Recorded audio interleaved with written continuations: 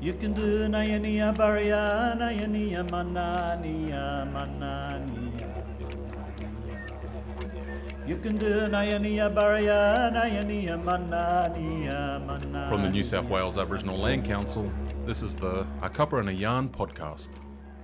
Stan Grant, welcome to A Cuppa and a Yarn. Good, Michelle. Good to be here. Now, I've got to start, as we always do. Yeah. Who's your mob?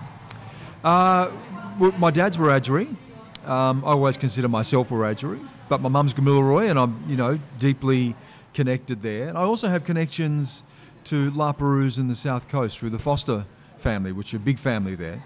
And my great-grandfather was a Foster. He was originally from around La Perouse, and this is going back to the middle of the 1800s. When he was a little boy, they rounded up all the blackfellas who were living around Circular Quay. They were living in the boat shed at Circular Quay. And they wanted to get rid of them. So they rounded them up and sent them out west. And he then lived on a mission out near Darlington Point, and then married one of the Nadens, a Wiradjuri woman, and had my great-grandmother. So I've connected to South Coast and La Perouse through the Foster family, and then Gamilaroi through my mum, and Wiradjuri through my dad, and, really, really deeply connected to Wiradjuri country. It's a massive, massive family. And you were born in Griffith, is that right? Yeah, Griffith in 1963. We moved around a lot, Griffith was always a sort of spiritual home, I think, in a sense. There was a mission there, Three Ways Reserve on the outskirts of town, and that was always where we'd sort of come back to all the time. And, had a very, very big family. But we moved around a lot. I was born in Griffith, my sister was born in Gilgandra, my brother was born in Nyngan, another brother was born in Merriwa, and Dad was a sawmiller. It was pretty itinerant lifestyle, so we just moved. Yeah, sounds like my family. Yeah, we moved. I mean, it had good and bad. It meant that I was always surrounded by family. Because wherever we were, there were big mobs. Yeah. And we were always travelling with lots of my grandfather and my uncles and aunties and cousins, and we were all just travelling around together. So we'd pitch up to places and we'd stay there for a while and we'd move on. But what it meant was that I didn't really go to school till I was about 14, because I started school, but I'd leave and stop and start, and I'd go for a couple of weeks, and then we'd move, and I'd miss out school for a few months, and I'd pick it up somewhere else, and I'd do a few more weeks or a couple of months, and then we'd move again. So by the time I was into high school, I think I'd been to about 14 different schools. So I had no continuity of education, but I had a fantastic life education and a fantastic experience of growing up primarily on my own country and amongst my own people. So with that, and certainly at that time, and I mean, you're not an old fellow or whatever, what was the situation with school authorities sort of saying, or didn't they care if a young Aboriginal boy wasn't going to school? I was never around long enough to know what they thought, to be honest. Or you were gone too fast for them to catch up? I do know the welfare officers would come around, occasionally when we were at school. And I have clear memories of being called out of class and, taken up to the principal's office and interrogated by welfare officers, asking questions about my family and what we had for dinner the night before, and checking my ears and, all this sort of stuff, and check my lunchbox if I had food, to eat. I clearly remember that, and I clearly remember a real sense of dread about the threat of welfare officers coming and taking you, because it had happened in other parts of my extended family, and my mother was always warning us about that. And some of her brothers and sisters were taken away to the homes, particularly because her mother was white and her father was Aboriginal, so the kids who were lighter skinned were taken away. And so I was very aware of that, and I think it was part of my mother and father's motivation really in continuing to move, was to avoid the clutches of authorities. And I know my dad really, really rebelled against the idea of having government control in our lives. He'd seen what had happened in his own family, and he wasn't going to have that happen to us. So we sort of stayed one step ahead, I think, moving around so much. I do remember though, when I got to high school and I was about just turning 15, there were a group of us, Aboriginal kids, some of my cousins and friends, and we were called up to the principal's office, and he said, well, you're about to get to the age when you're no longer legally required to come to school, so it's better that you leave. And his words to which I've never forgotten were, you will amount to nothing, so there's no point coming here. How old were you? 15, just Wow. turning 15, which was the age at which you no longer legally had to attend school. So they wanted us out of there. Luckily, my dad got a job in Canberra, and we moved again. And that was a bit of a turning point, because I sort of went from being in a school where a lot of other Aboriginal kids to just me and my sister being the only ones, which was tough in some respects, and in others it gave me a bit of cover. I was able to sort of duck my head down and slide through, the last few years of school without getting a lot of crap from a lot of the teachers. They didn't care what I did, but they weren't actively trying to impede me like it was in other schools. So that was a bit of a critical moment for me. So with that move to Canberra, you had a sort of a patchy educative start until around the age of 14. Yeah. So how did you make up for that, or you just kept running? Because it seems like you finished school and Well, because I was really smart. yeah. I mean, that And you just went. and we should say this. Our people need to know how smart we are, and we need to say it. I was smarter than everybody else. I was always smarter than everybody else. I read, just because I wasn't going to school didn't mean I wasn't reading, and I was reading voraciously from the age. Mum says I could read from the age of 3. I was reading before I ever went to school. When I was 8 or 9 years old, Mum would bring home any books she found. We always got stuff from the second-hand clothes stores, St Vincent's de Paul and Smith Family and stuff. And so whenever she got clothes, there were usually books thrown away in book bins and things. And she'd bring home books. You get them for whatever cost and just bring them home. And meant that from an early age I was exposed to a whole range of things. Like I was reading Ernest Hemingway and Steinbeck, Mark Twain. I was reading Greek mythology. I remember clearly getting for my about 9th or 10th birthday a book on Greek myths.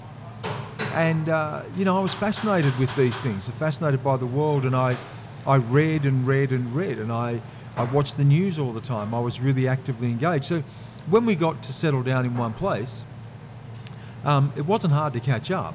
There were big gaps in my education. The things that needed continuity of education were really difficult, like maths and then science-based subjects that required maths, because maths is an iterative process. You work through the stages of learning, and if you miss those fundamentals, it's really difficult to catch up.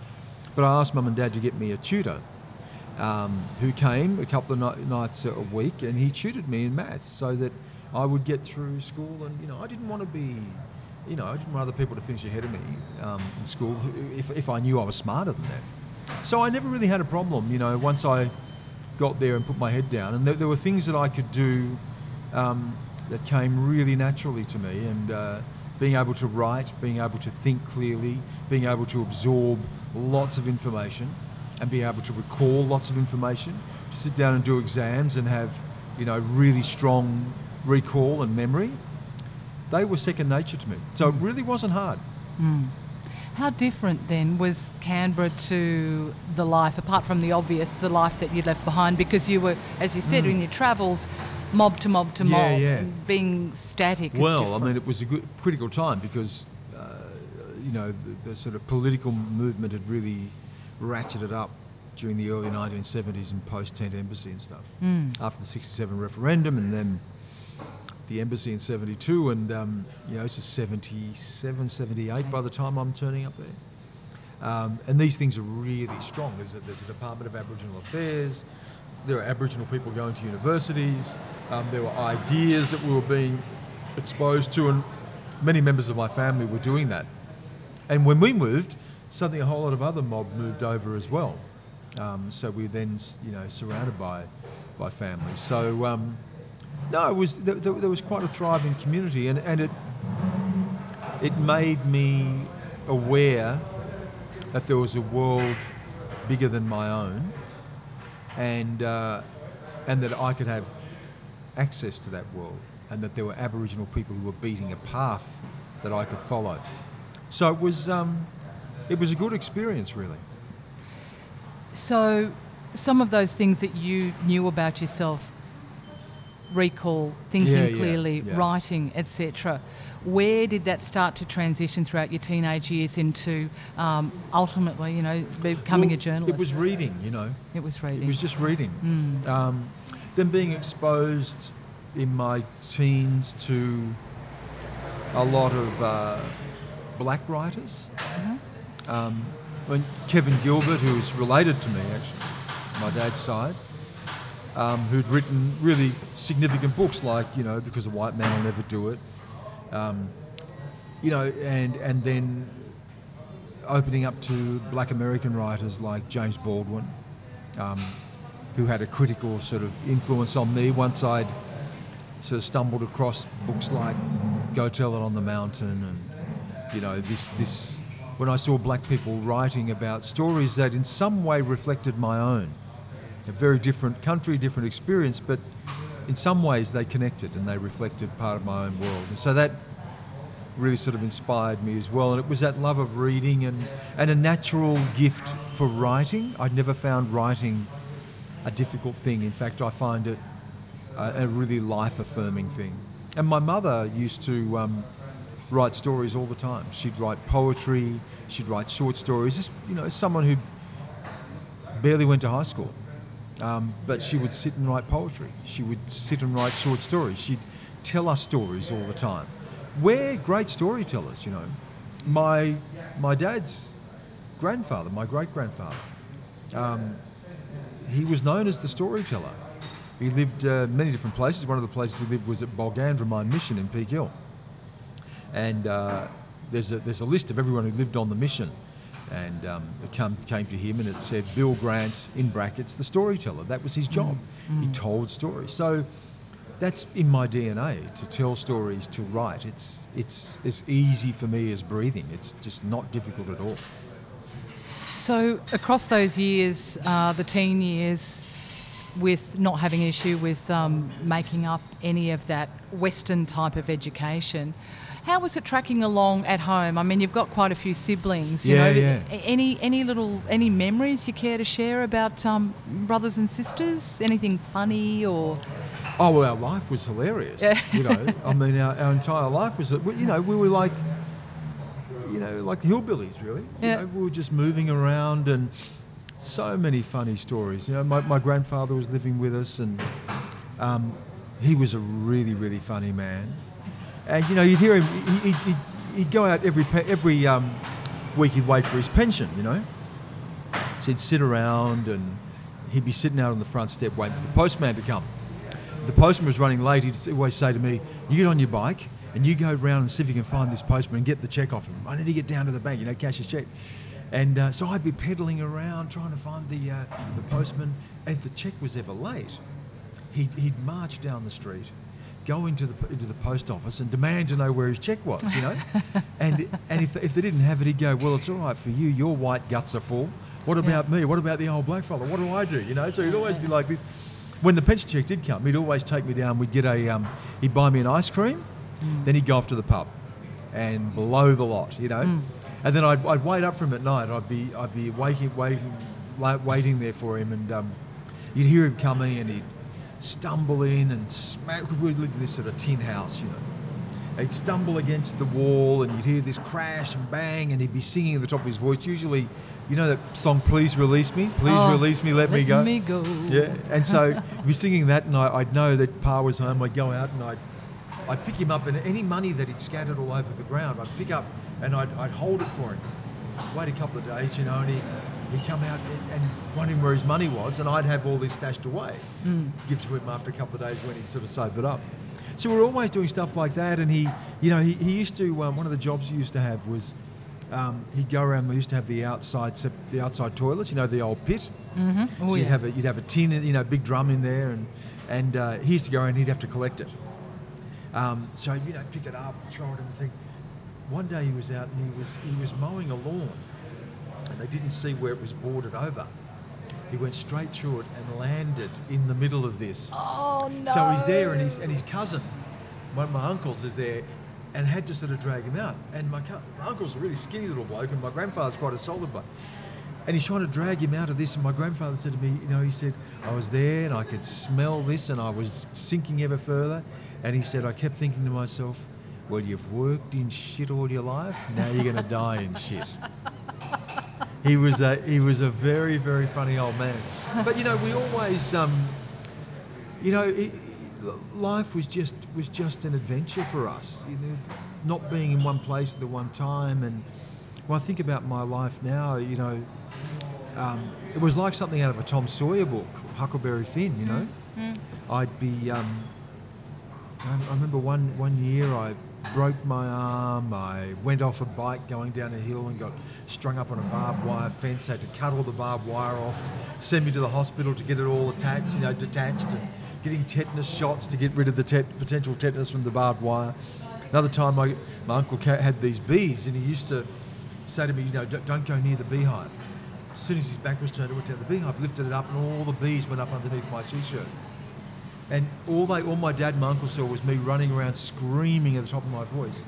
They had to chase after me, get me down, rip the shirt off, and I was just stung all across my stomach. Oh, Stan. Taken to hospital, I had to have all the little stings taken out, and it was just a crazy life of adventure and being on the road and being surrounded by your family. And our families are really funny people. They're always telling jokes, and life is, and I didn't take life too seriously.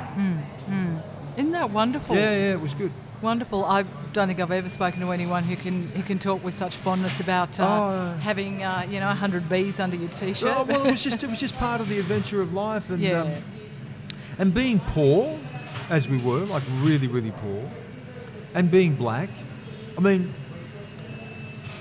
there was always that tension between, we knew we were different.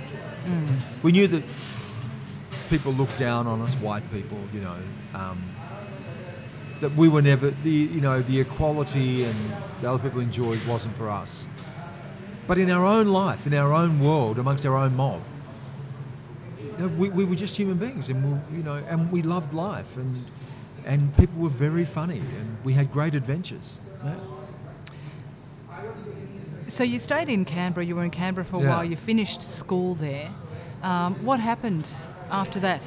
Well, nothing really. I mean, I didn't have any ambition because no one in my family had ever done anything in Serious? life. Okay. No one had ever been to university or anything like that. That was unthinkable. And an uncle of mine had a job at the Institute of Aboriginal Studies. And my life's been a sort of collection of really fortuitous moments, and this was one of them, probably the most critical one. And my uncle was a janitor there, and I got a job there delivering mail.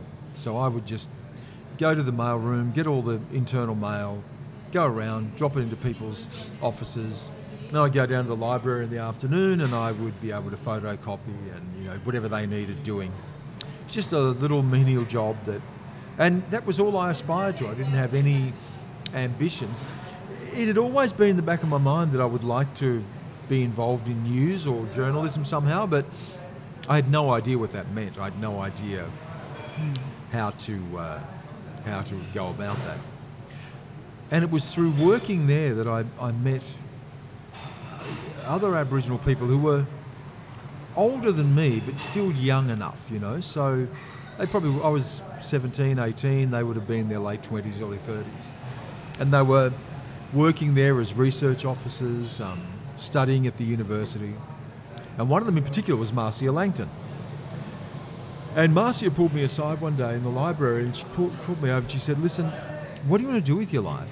And I had no idea, And she said, you finished school, you're a smart kid, you've got more to offer than this, and you owe your parents more than this. They haven't sacrificed to give you the opportunities for you to waste it away. And she sort of really encouraged me to go to university and put me in contact with people who could facilitate that. And next thing you know, I applied, got into university, and next year went off and started studying, and that led really quickly to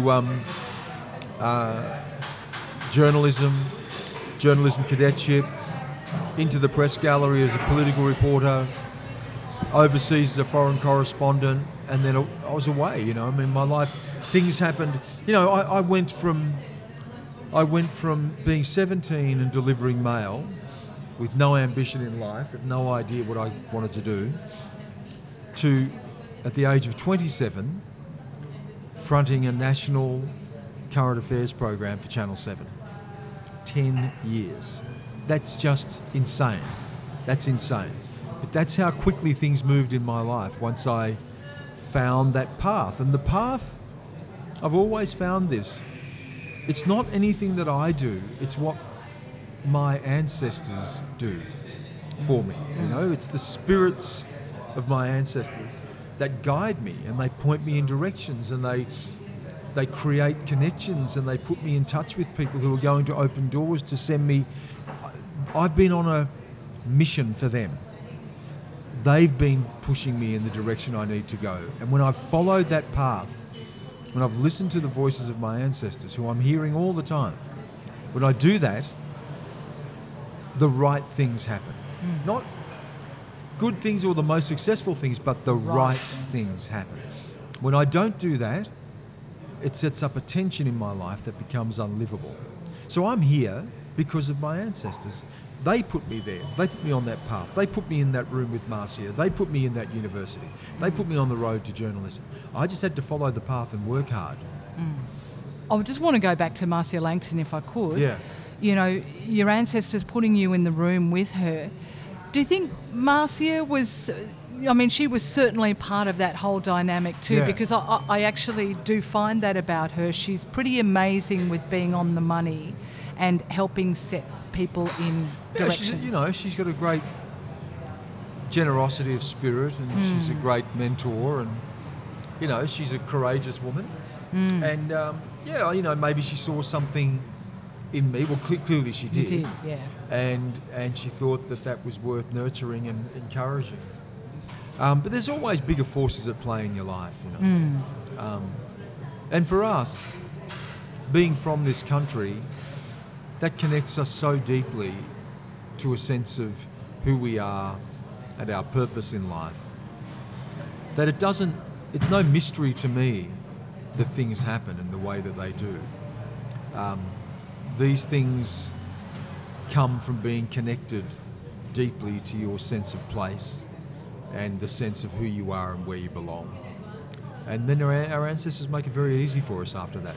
And I've found that at every step of the way in my life, that's happened.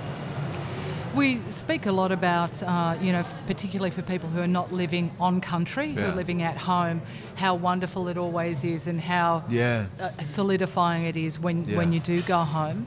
So having spent a life, as you were saying, the Aboriginal version of Huckleberry Finn, Canberra, and then that 10 years, and you're off and you're travelling all over the world. How did you find it was to retain that connection with who you are on a deep level when you're... Oh, it was never a problem. How did you do that? I didn't even have to think about it. It wasn't a process of doing anything. It was just a process of being who I was. No matter where I was in the world, I was always me. I was always the same kid who lived in those towns. I was always a Wiradjuri, Gamaroi, Dharawal person. That's what I am. That was never a tension. And I lived overseas for 18 years. Lived everywhere and travelled more than 80 countries. And no matter where I was me. I was who I was. And when I met other people, they'd talk about that, and I'd explain to them where I was from, what my ancestry was, what my connection is. And that was part of the journey. That was the journey I had to do to prepare me for the time when I would come back. And again, when I was away, I would come back all the time, spend time back out on country and reconnect, and also get that energy that we need from being on our own place that you can't get from anywhere else. Absolutely. And so I was always being replenished by dipping back in and out, even though I was living away. And then eventually, when I felt that I had to come home, the moment I got back, it opened up so many doors. I helped launch national Indigenous television for them. The first broadcast I presented from Alice Springs on the launch of the network. I wrote Talking to My Country, which became a best-selling book. It led to the documentary on Adam Goodes. I've written 5 books in the last 4 years. I'm working on another film. I'm writing a novel and another book right now. And again, what I'd done outside had prepared me for that.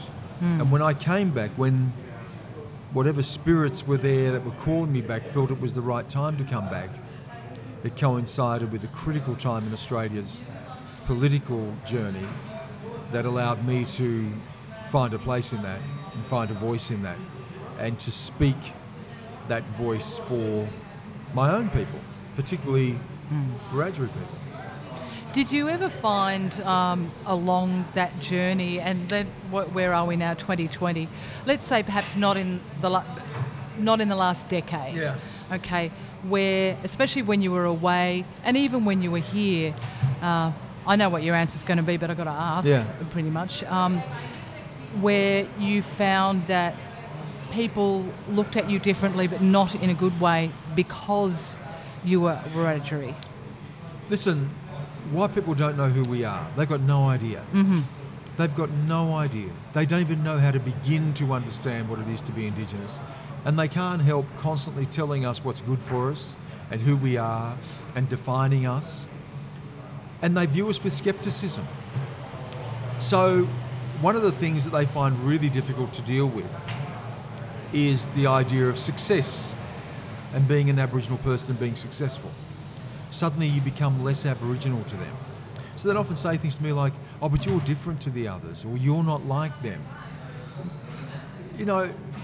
Not even realising that they don't even know who they are, who are the them that they talk about. They make these grand assumptions about us. So I went from being someone that they wanted to kick out of school because I was black, to someone who was successful and was then told that you're not black because you're too successful. Yeah. White people have got no idea.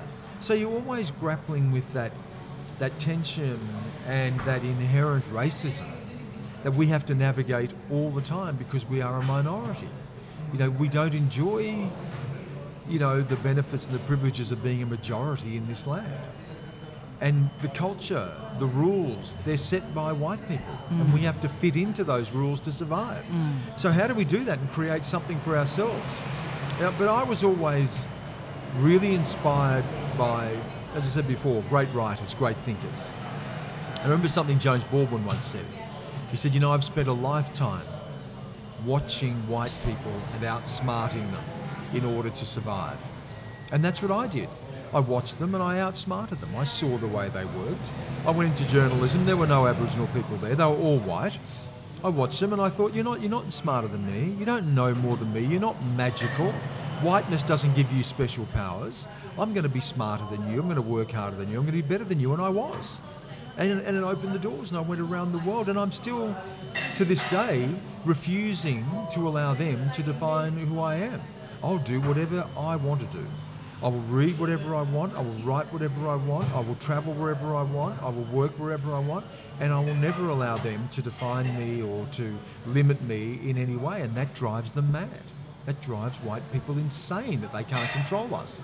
But that's what working hard and being successful, in inverted commas, in their eyes, gives you, in a sense. It gives you a ticket to ride. You're in there. You've paid your entrance fee. Now you can run the game. That's what we've got to do. We've got to be smart enough to run the game and not allow them to tell us who we are. And not appease them either. And I'm not appease them. I'm harking to, and I know I'm skipping ahead to this year, an opinion piece you actually wrote this year following the High Court decision on the two. The High Court decision in the Love case, as it's known. The Love and Toms, yeah? It really involved a case of 2 Aboriginal men who were facing deportation for crimes they'd committed here, who were not Australian citizens but were Indigenous. and the High Court was asked to rule on whether they could be deported. And it was a landmark ruling because it, following on from the Mabo decision, it basically, again, tries to grapple with what is the extent of and limits of Aboriginal sovereignty. And that's what it's really about.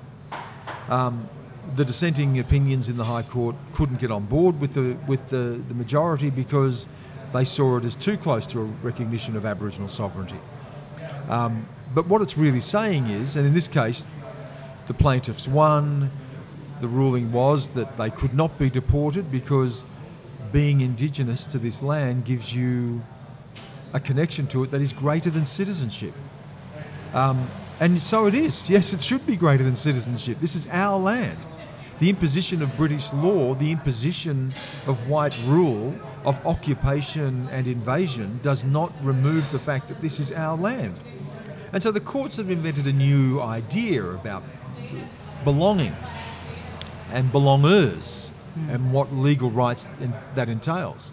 And so I wrote an article for the Sydney Morning Herald exploring that idea and saying, when we say always was, always will be Aboriginal land and sovereignty never ceded, that means something. We're not just speaking out loud. Don't ask us to welcome you to country unless you also acknowledge that this is our country. And so when I see white people resisting these ideas, saying things like, it's giving Aboriginal people rights that we don't have, I say, yes, it does. We do have rights that you don't have. You're not Indigenous. This is our land. You live here because you invaded it. You massacred people. You live here because you stole it. Don't expect us to give up our rights because you stole the country from us. We're still here. And so the idea that we should appease whiteness to achieve the recognition of our rights is just abhorrent to me. Why on earth should we be pleading with the white power structures to recognise us, recognise us in the Constitution on anything less than our terms?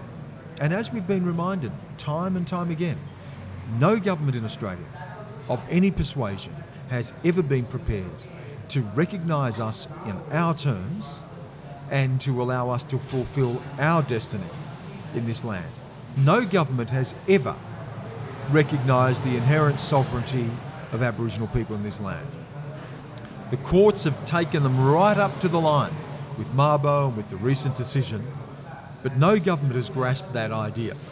They are continually trying to thwart our ambitions, to assimilate us, and to beat us into compromised positions that don't allow for the fulfilment of the extent of our self-determination and our rights in this country. And anything that appeases that white supremacy is a betrayal of who we are and our ancestors. And I really believe that. I think we need to hold absolutely firm, and we need to make sure that any recognition of our rights does not in any way abrogate our responsibilities to our ancestors and does not in any way diminish our claims as the rightful owners of this land. Anything less is abhorrent to me. So I'm really strong on this idea. We don't have to appease white people to allow white people to see the truthfulness and of our claim to our rights in our own country. And I think white people can get on board with the idea. I think it's fine, I think we can bring them to our side, but we don't bring them to our side by bending to them or bending to government. We need to be partners in Australia, not subjects. You're listening to A Cuppa and a Yarn. I'm speaking with Stan Grant, and we're talking about the recent 2020 High Court decision regarding two young Aboriginal men who the court determined that basically, well, I said that day, Stan, when I had a look at the initial ruling before the details were released, Aboriginality trumped citizenship. Yeah, it does. that was how I saw it. Of course it does. Yeah. And that's what Justice Edelman fundamentally said. He said that, writing for the majority, he said that Indigenous people have a connection and belong to this land in a way that cannot be legislated away. Cannot be legislated away. Beyond the reach of the law So, yes, our rights, our place, our belonging is greater than the idea of citizenship. And so it should be. And Australia should have no problem in incorporating that idea into what Australia is. If you resist that, what are you really saying to us? You hear these people saying, we shouldn't have race in the Constitution. Well, race has always been in the Constitution. Australia was founded on the racist idea that this was terra nullius. And people say, we're all the same. We should we're all not be all the the same. same. No, we're not, are we? And the only thing, it's not that they don't want race in the Constitution, they don't want our race in the Constitution. I mean, I'm not big on race talk because I think race is just, race is a myth in some respects, We're not a race of people, we're a human race of people. When Aboriginal people are not a race of people, we are the people of this land. We are a people, an Indigenous peoples of this land. That's what we are. It's a furphy, this. It's what the right wing of Australia uses constantly to muddy the waters. There's talk about race, and we shouldn't have race in the Constitution. Well, race has always been in the Constitution. There's always been a race power in the Constitution that's been used against us. And now for them to talk about not putting race in, it isn't race they have a problem with, it's our race they have a problem with. And we need to be smart enough to understand their arguments and to rebut their arguments. But at the end of the day, the highest court in this land ruled in our favour, so, live with it. And with that, you were saying we've got to be smart enough, we have to be able to rebut it. I mean, there's a lot of our people in our communities, etc. And was it your father who's teaching Wiradjuri? Yeah. Yes. You were saying, I like in the piece that you wrote that that decision that day was probably not going to matter a whole lot to him. I wouldn't give it a second thought. Dad doesn't need Australia to recognise him. Yeah. He doesn't need to be in the Australian Constitution. He's a Wiradjuri man. He knows where he stands. He speaks his language. He practices his culture. He lives on his country. Who needs to tell him who he is? Doesn't need Scott Morrison to come along and tell him who he is. He doesn't need Ken Wyatt to do anything for him. Just go away. Get out of his life. Let us get on with our lives, Our communities need to take charge of our communities. We need to say what it means to be a Wiradjuri person or Gummaroid person, a Ngarrindjeri person, whatever that may be. We need to determine that, not anyone else. As far as Dad's concerned, get out of my life. Let me look after what is important to me. Let our people look after what's important to us. There is a need to have government in our lives because they're they are the people who provide the services. They collect the taxation money, but they're about service delivery. They're about streamlining services to make sure that we get the best access to the resources that we deserve. Just like every other Australian, we deserve access to resources. That's their job. Their job is not to tell us who we are. Their job is not to lecture us. Their job is not to get involved in our lives and our culture and in our bedrooms and tell us whether we keep our kids. And that's not their job. They take in tax money, they distribute tax money, they deliver services. That's what they do. And so my dad, he's not going to think about what the High Court does or what the Parliament does or whether we should have constitutional recognition or whatever. He knows who he is. He doesn't need anyone else to tell him at all where he belongs and who he is. And that's true for a lot of our people. That's right. In community, working in community, working with community. We know who we are. Ken Wyatt comes to Wiradjuri country. He's not the Minister for Indigenous Affairs. He's just a blackfellow, and he's not a blackfellow from our country either. Yeah. So, know your place, right? He doesn't go there and tell my father anything. I bet he doesn't. No, and he wouldn't want to. Yeah. So, they are there to provide for us. We elect our governments to provide for us as Australians. Anything other than that, we'll take care of. Now, you were mentioning a few minutes ago books you've written. Yeah. One's in the offing. Can you talk about it? I don't want to talk about that. No spoilers? I don't want to give too much away, but it's a novel I've been thinking about for a long time, which deals with the really big questions of Australia and race and belonging and history, and it encompasses everything from the beginning, when the first invasion, to now, it's fun. It's fun to write. So I should have that done by the end of the year if I get my head down. There's another book I'm writing. It's a Writers on Writers series. and you choose a writer and you get to write about some of their work. So I've chosen Tom Keneally, and I'm writing about the Chant of Jimmy Blacksmith, and looking at how he wrote that and what it tells us about Australia, and so I'm working on that, and then so I've got those two, and then there's another book that I've got in the planning after that, and there's a film that we're working on at the moment on Pemulwuy, a feature film. Nice. That we're pretty much advanced on. We've almost locked off on the script. Philip Noyce, the Australian director, who did Rabbit Proof Fence, he and I are co-executive producers, and so I'm overseeing, with Philip and some of the other producers, the scripts, and we'll get into casting and start shooting that towards the end of the year. So it's busy, and I'm working. I've got some other stuff planned in television I want to do, and I'm also working for Charles Sturt University. I'm Vice Chancellor's chair there, and I'm interested in working on issues of belonging, what it is to belong. I'm really sort of interested in the philosophical ideas of identity and belonging and who we are and how we express that and how we build our own nations. What does it mean to be Wiradjuri, and how do we build the idea of a Wiradjuri nation? I'm interested in those things, and thankfully through academic work with Charles Sturt I can pursue some of those things. That's fantastic.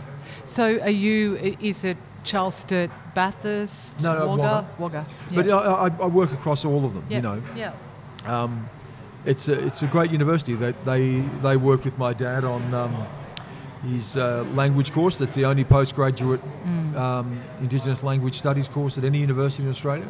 Postgraduate in diploma in Wiradjuri studies. And my dad helped set that up, and he initially taught that. He stepped back, and he's got a whole lot of other people teaching it now. And and so there's, they approached me some time ago to take on a role as a professor there and to work with them across issues of identity and belonging and nationhood. And as it's on Wiradjuri land, that's fantastic. That's all I want to focus on. People in Queensland and Northern Territory, Western Australia, that's their business. They look after their community. I wouldn't go up there and tell them what to do. I'm interested in my people, where I'm from, what matters to me. If we all take care of that, we'll be a lot healthier than running around telling everybody else what's good for them. So you've got a bit happening. Yeah, lots. Yeah, and I know your kids are all grown now and doing quite well. So what does the next year look like for you? The next year? Yeah. Well, I want to help set up this institute with Charles Sturt University, which is sort of a think tank with them, which will look at issues of identity and belonging and nationhood. A lot more writing. I write regularly for the Sydney Morning Herald. I write regularly for the ABC. There's a series that the ABC's working with me on that I want to get locked in over the next year. We want to advance on this Pemulwuy film, so we want to start shooting that over the next year. And I should have 2 books published by this time next year as well. Just a couple of things, eh? Yeah. Well, we're here for a purpose, right? Yeah. And we're not here to waste our time. I'm not here to sit around watching rubbish on television, or I'm here to do work. I'm here to do work that my ancestors want me to do. And I want to spend a lot more time in my own country too. So I'm looking at trying to spend at least 50% of my time back out on country to do all my writing and be connected to that. And then when I need to be in Sydney, I'll be in Sydney. So I'm in a sort of fortunate time in my life when we can have a place in Sydney and we can buy a place in the country and we can move between both, and I can spend as much time out there as I possibly can. In your work with identity and belonging, would you possibly consider what that may mean for Aboriginal people who are not living on country? And I just speak as, another person. I'm a long way from home, have been for quite some time. I'm not really interested in what anything means for anyone. I'm just interested in the philosophical exploration of ideas. Okay.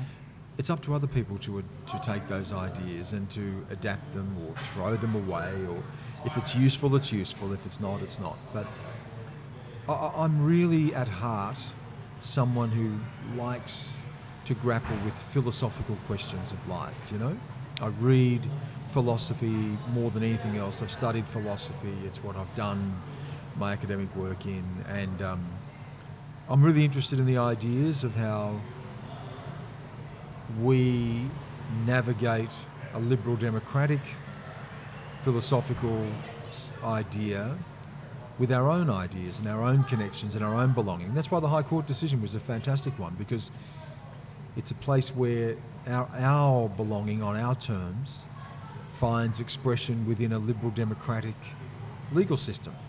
I think that's a really interesting idea for, to pursue, where liberalism connects with our indigeneity. And liberalism is the handmaiden of racism and colonisation, but it's also a liberating idea of freedom and where do individual rights begin and end, and where do community rights begin and end. That negotiation, that tension is what we need to grapple with in Australia if we're going to have a political voice that is meaningful as Indigenous people. So I'm really interested in just exploring those ideas, and if people can take from that, then that's good. But I'm not really interested in saying this is what you should do and how people should act, or it's up to other people to find their own journey. Yeah. But as a writer, part of that is to give people a story that can guide them in the same way that the great writers gave me stories that guided me. You can do Nayania Baria, Nayania Manania, Manania. You can do Nayania Baria, Nayania Manania, Manania, Manania.